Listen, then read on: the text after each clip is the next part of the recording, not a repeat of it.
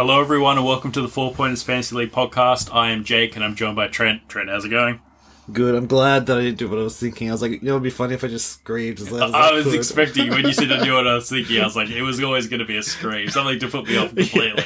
So that checks out. Yeah, but then I realised how tired I was and I'm like, I don't want to re-record this intro. Yeah, one take, that's all we've got. That's all I got in me. If it crashes like it did the other week, I'm just done. Yeah. That's it. No one gets an episode. If you don't hear from us this week, you know why. We're done. You know, if it crashed, no one would have heard that. Yeah, exactly. Yeah, just nothing. Just silence for a whole week. I'm good for someone that lost on the weekend.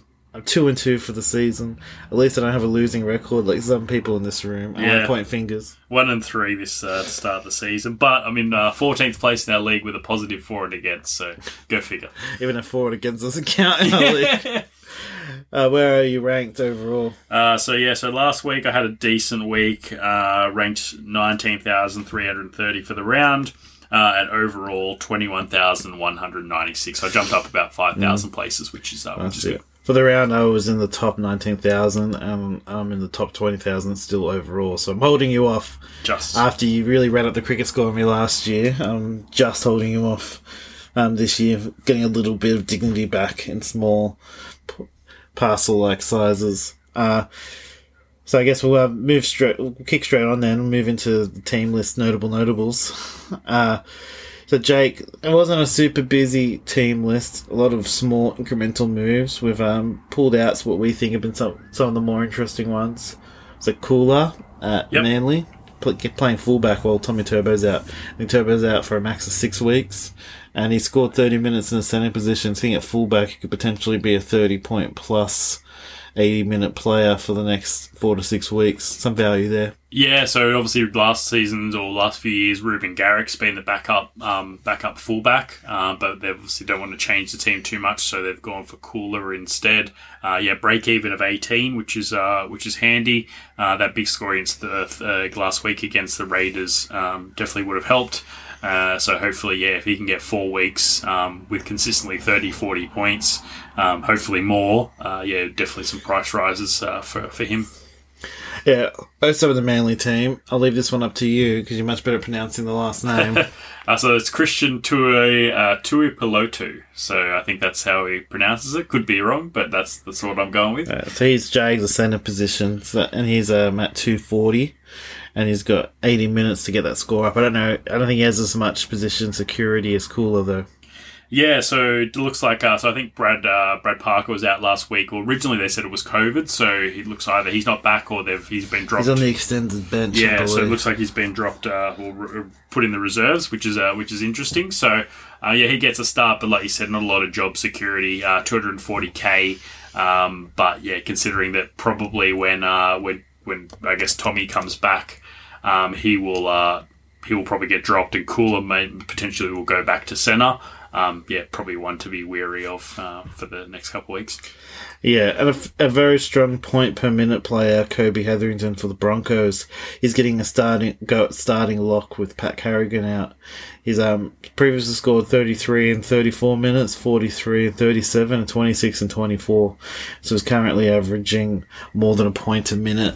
So see him get maybe up to 80 minutes on the field will be pretty interesting. See what he can bring in score-wise. Yeah, so Pat Carrigan's got a knee injury out, they said 4 to 6 weeks, so another one. 418, probably not where the points of what he's been scoring is probably what he's worth, so if he's plays 80 minutes, those points will go through the roof, so definitely one to have a look at if you've got space in your cap.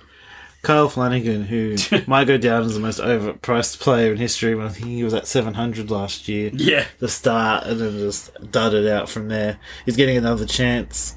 Might be the last chance saloon for him, with rumours coming out this week that him and his dad might be off to Leeds. Yes. So I think they want to have one last look at him to see if he can crack on, considering that Matt Burton hasn't been getting much help in the halves.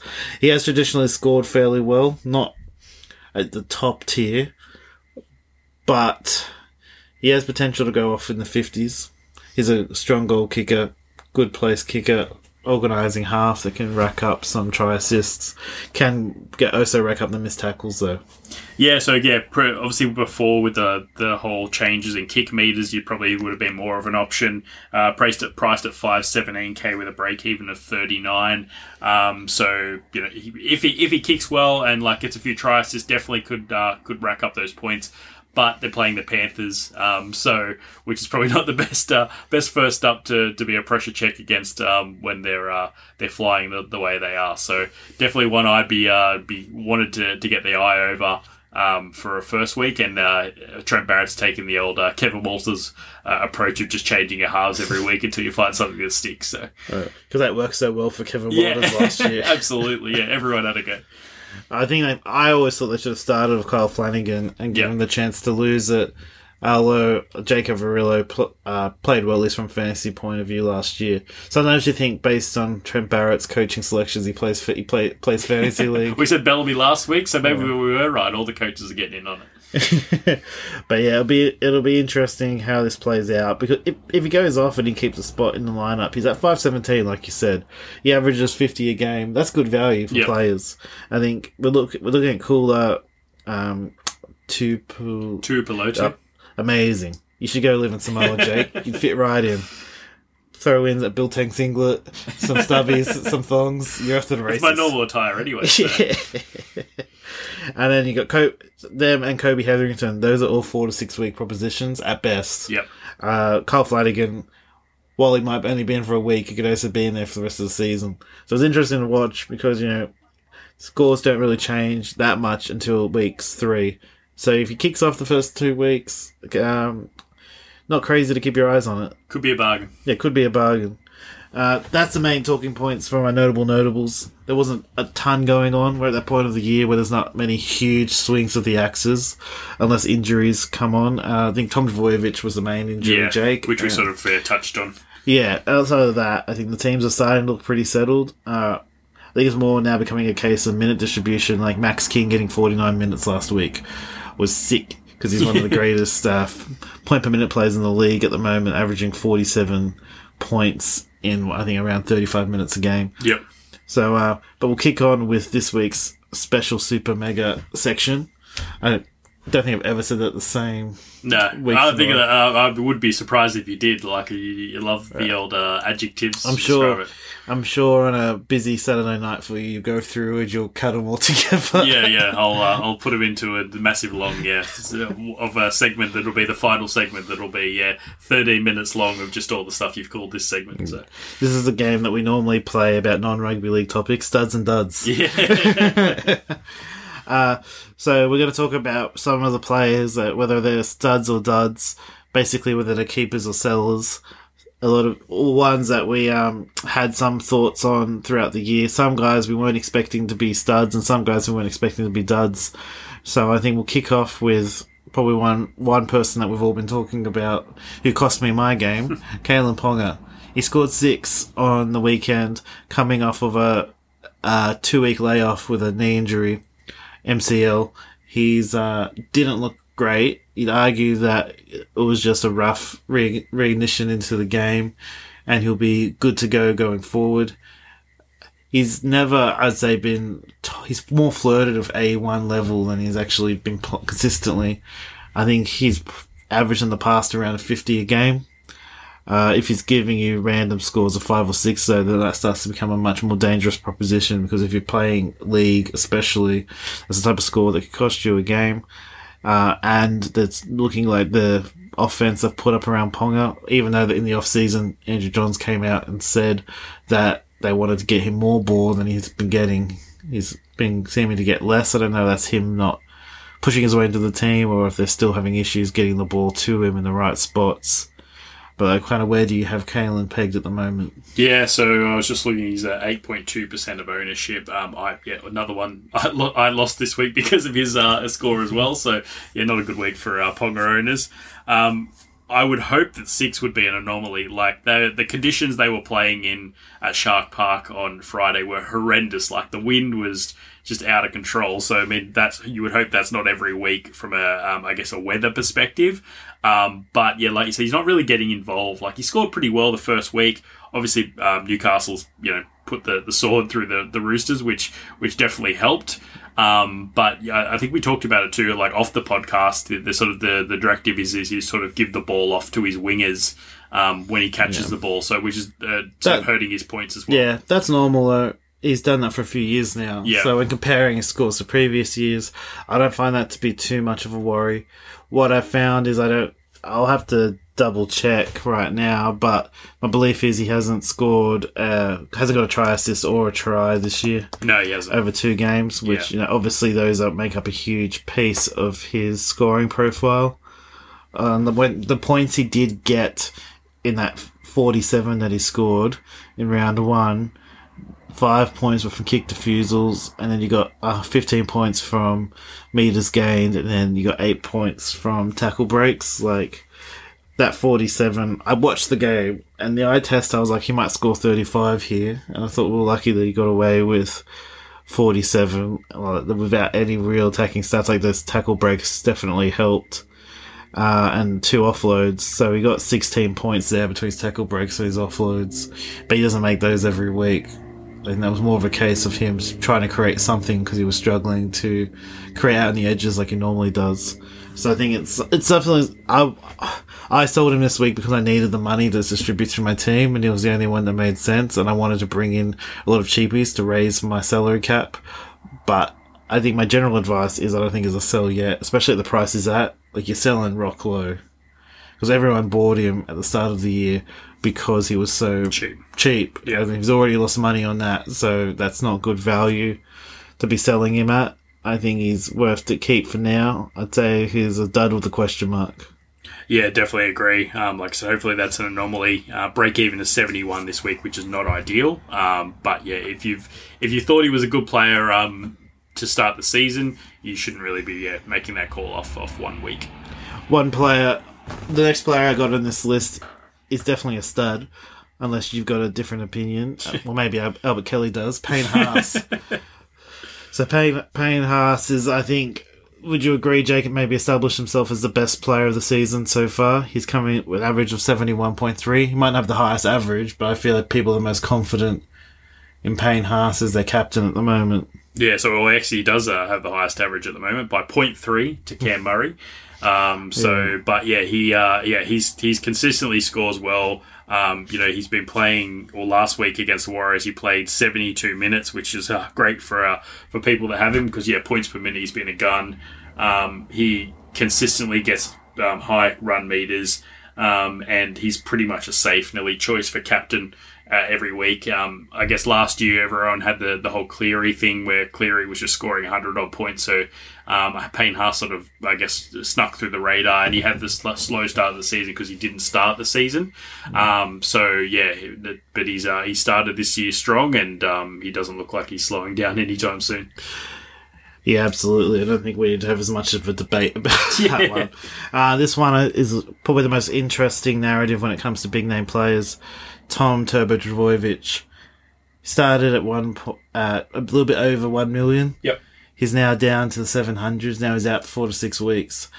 I don't think many people would be advising to keep him at the moment, considering he'll be coming back with another big break even. Yeah, 88 to break even to come back with. But when you're planning your team for the end of the year, Jake, do you have him in your team, and is he on your bench or is he in your starting 3? If he drops down another 150k, yes. But scoring 50 points at 756k is what he is now. Yes, okay, 50. You want to be averaging 50 points a game, but I think for that price you want 55 plus. Yeah, maybe absolutely. even 60. Yeah, so at the price he's at, no, he probably wouldn't be in my final team, especially when you've got Hines scoring well at wing fullback position. Tedesco's had good games and bad games, but you generally will start to go good, and then you've got Pappenhausen who's coming off 100. Yeah, so. But yeah, I don't know. Where do you see him fitting? I've got him in my team. But But I've been telling you that my plan is to have like 5 strong wing fullbacks going into the finals and going like overall, because my whole goal this year is to have high ceiling players. Yep. I think the best way to win games and to score overall is to have a player get 100. That kind of, and if you have 6 players that are capable of getting 100 and one of them gets it, you generally win, or you get very close to winning. I think Tom Trbojevic can still get 100. We discussed this before. Historically, Tom Trbojevic has not been a strong fantasy league player. Like, he was ranked around 600,000. He would score maybe 42. And in and around what he averaged before he got injured, 38.8. So the question is last year an outlier? Was he just in amazing form? Because you can play well and not score well in fantasy league. Yeah. So saying he's not a great fantasy league player isn't saying he's not a great football player, but is the way that he plays the game going to go more to the way it was in 2020 when he was maybe the 5th or 6th best option? Yeah, I think because he missed the first 4 rounds last year, I think when he came in, he was like 500-ish thousand. Yeah. So like he made like 500-odd thousand in like the space of 13, 14 or 15 rounds or whatever it is.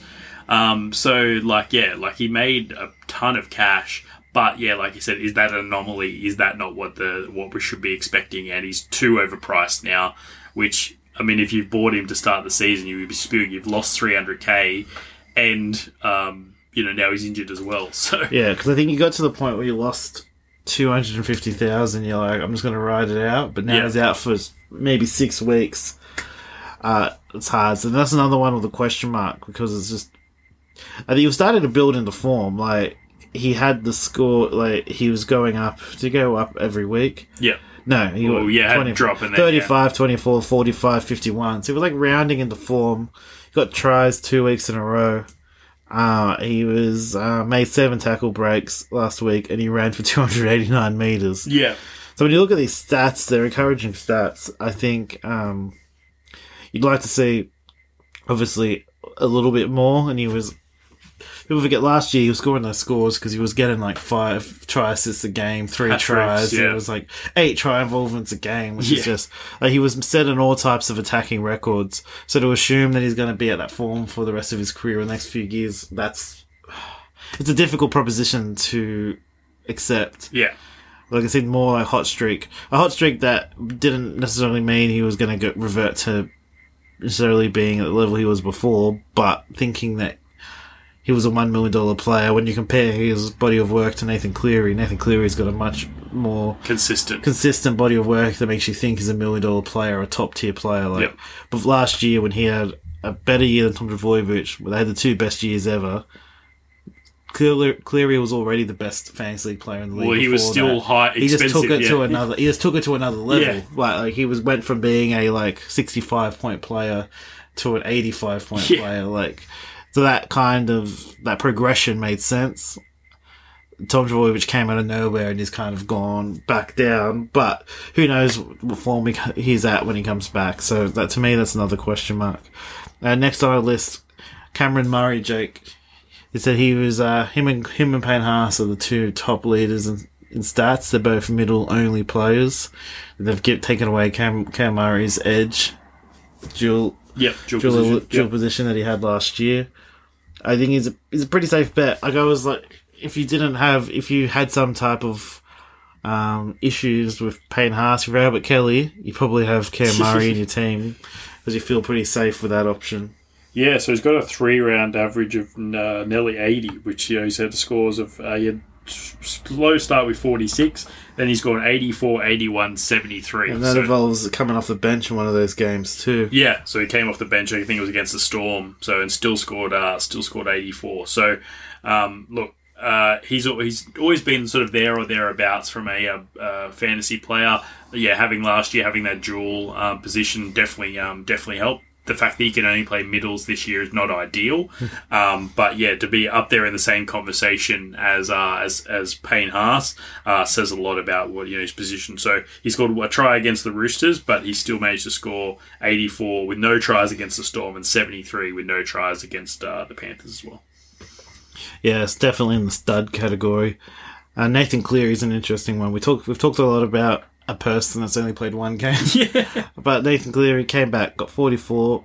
His price only went down 24,000. He's going weeks 2 and 3 we see a bigger drop off. Tom Trbojevic was in a similar situation.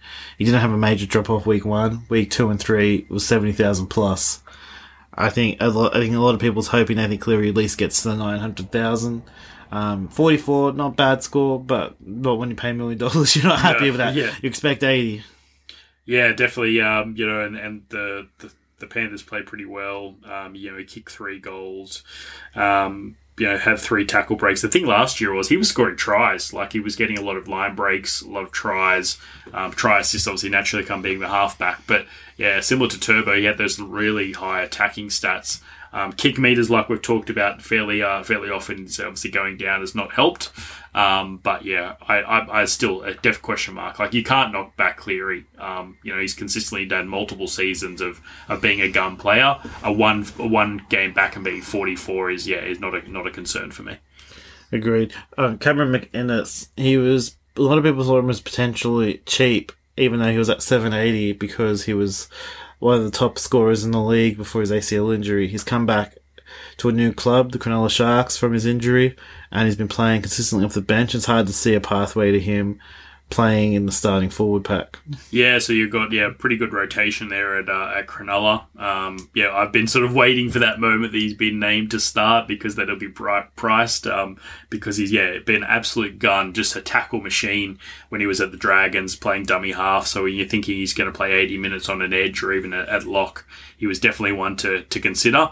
But yeah, coming off the bench and scoring, 30 odd points or 40 odd points is definitely not something to look at for now. And hopefully he does get the start, but it doesn't look good. Yeah, it's not looking promising. He's to drop out of my long-term plans. Originally I was like, they'll ease him in, but it seems like their plan is just have him on the bench unless someone gets injured. I'm going to put these two together, Jake. Penrith Panthers centres, Stephen Crichton and Targo. I think the Crichton one's a bit of a soft point for you. I told you I'd cut back to the off-season pod, and I said he's an absolute must-have, and you were like, shove it up here. Yeah, no chance. No, went Cassini instead.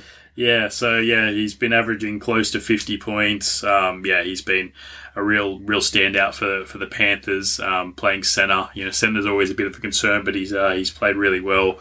And has looked like everything that you said he would be, so fair play. And Targo has just been a machine, just try assists, tackle breaks, has just been an absolute gun. And has jumped up in price. I think he's the highest priced change to start the season, which is a fair reflection on how he's played. Yeah, they're both dual position players. Targo can play edge and centre. Yep. And Crichton can play centre and wing and fullback. So they both provide a ton of flexibility to how you position your team, which is awesome as well. So I think they're both definitely studs, especially when it comes to cost-effective outside backs, which are always critical to putting together a winning team.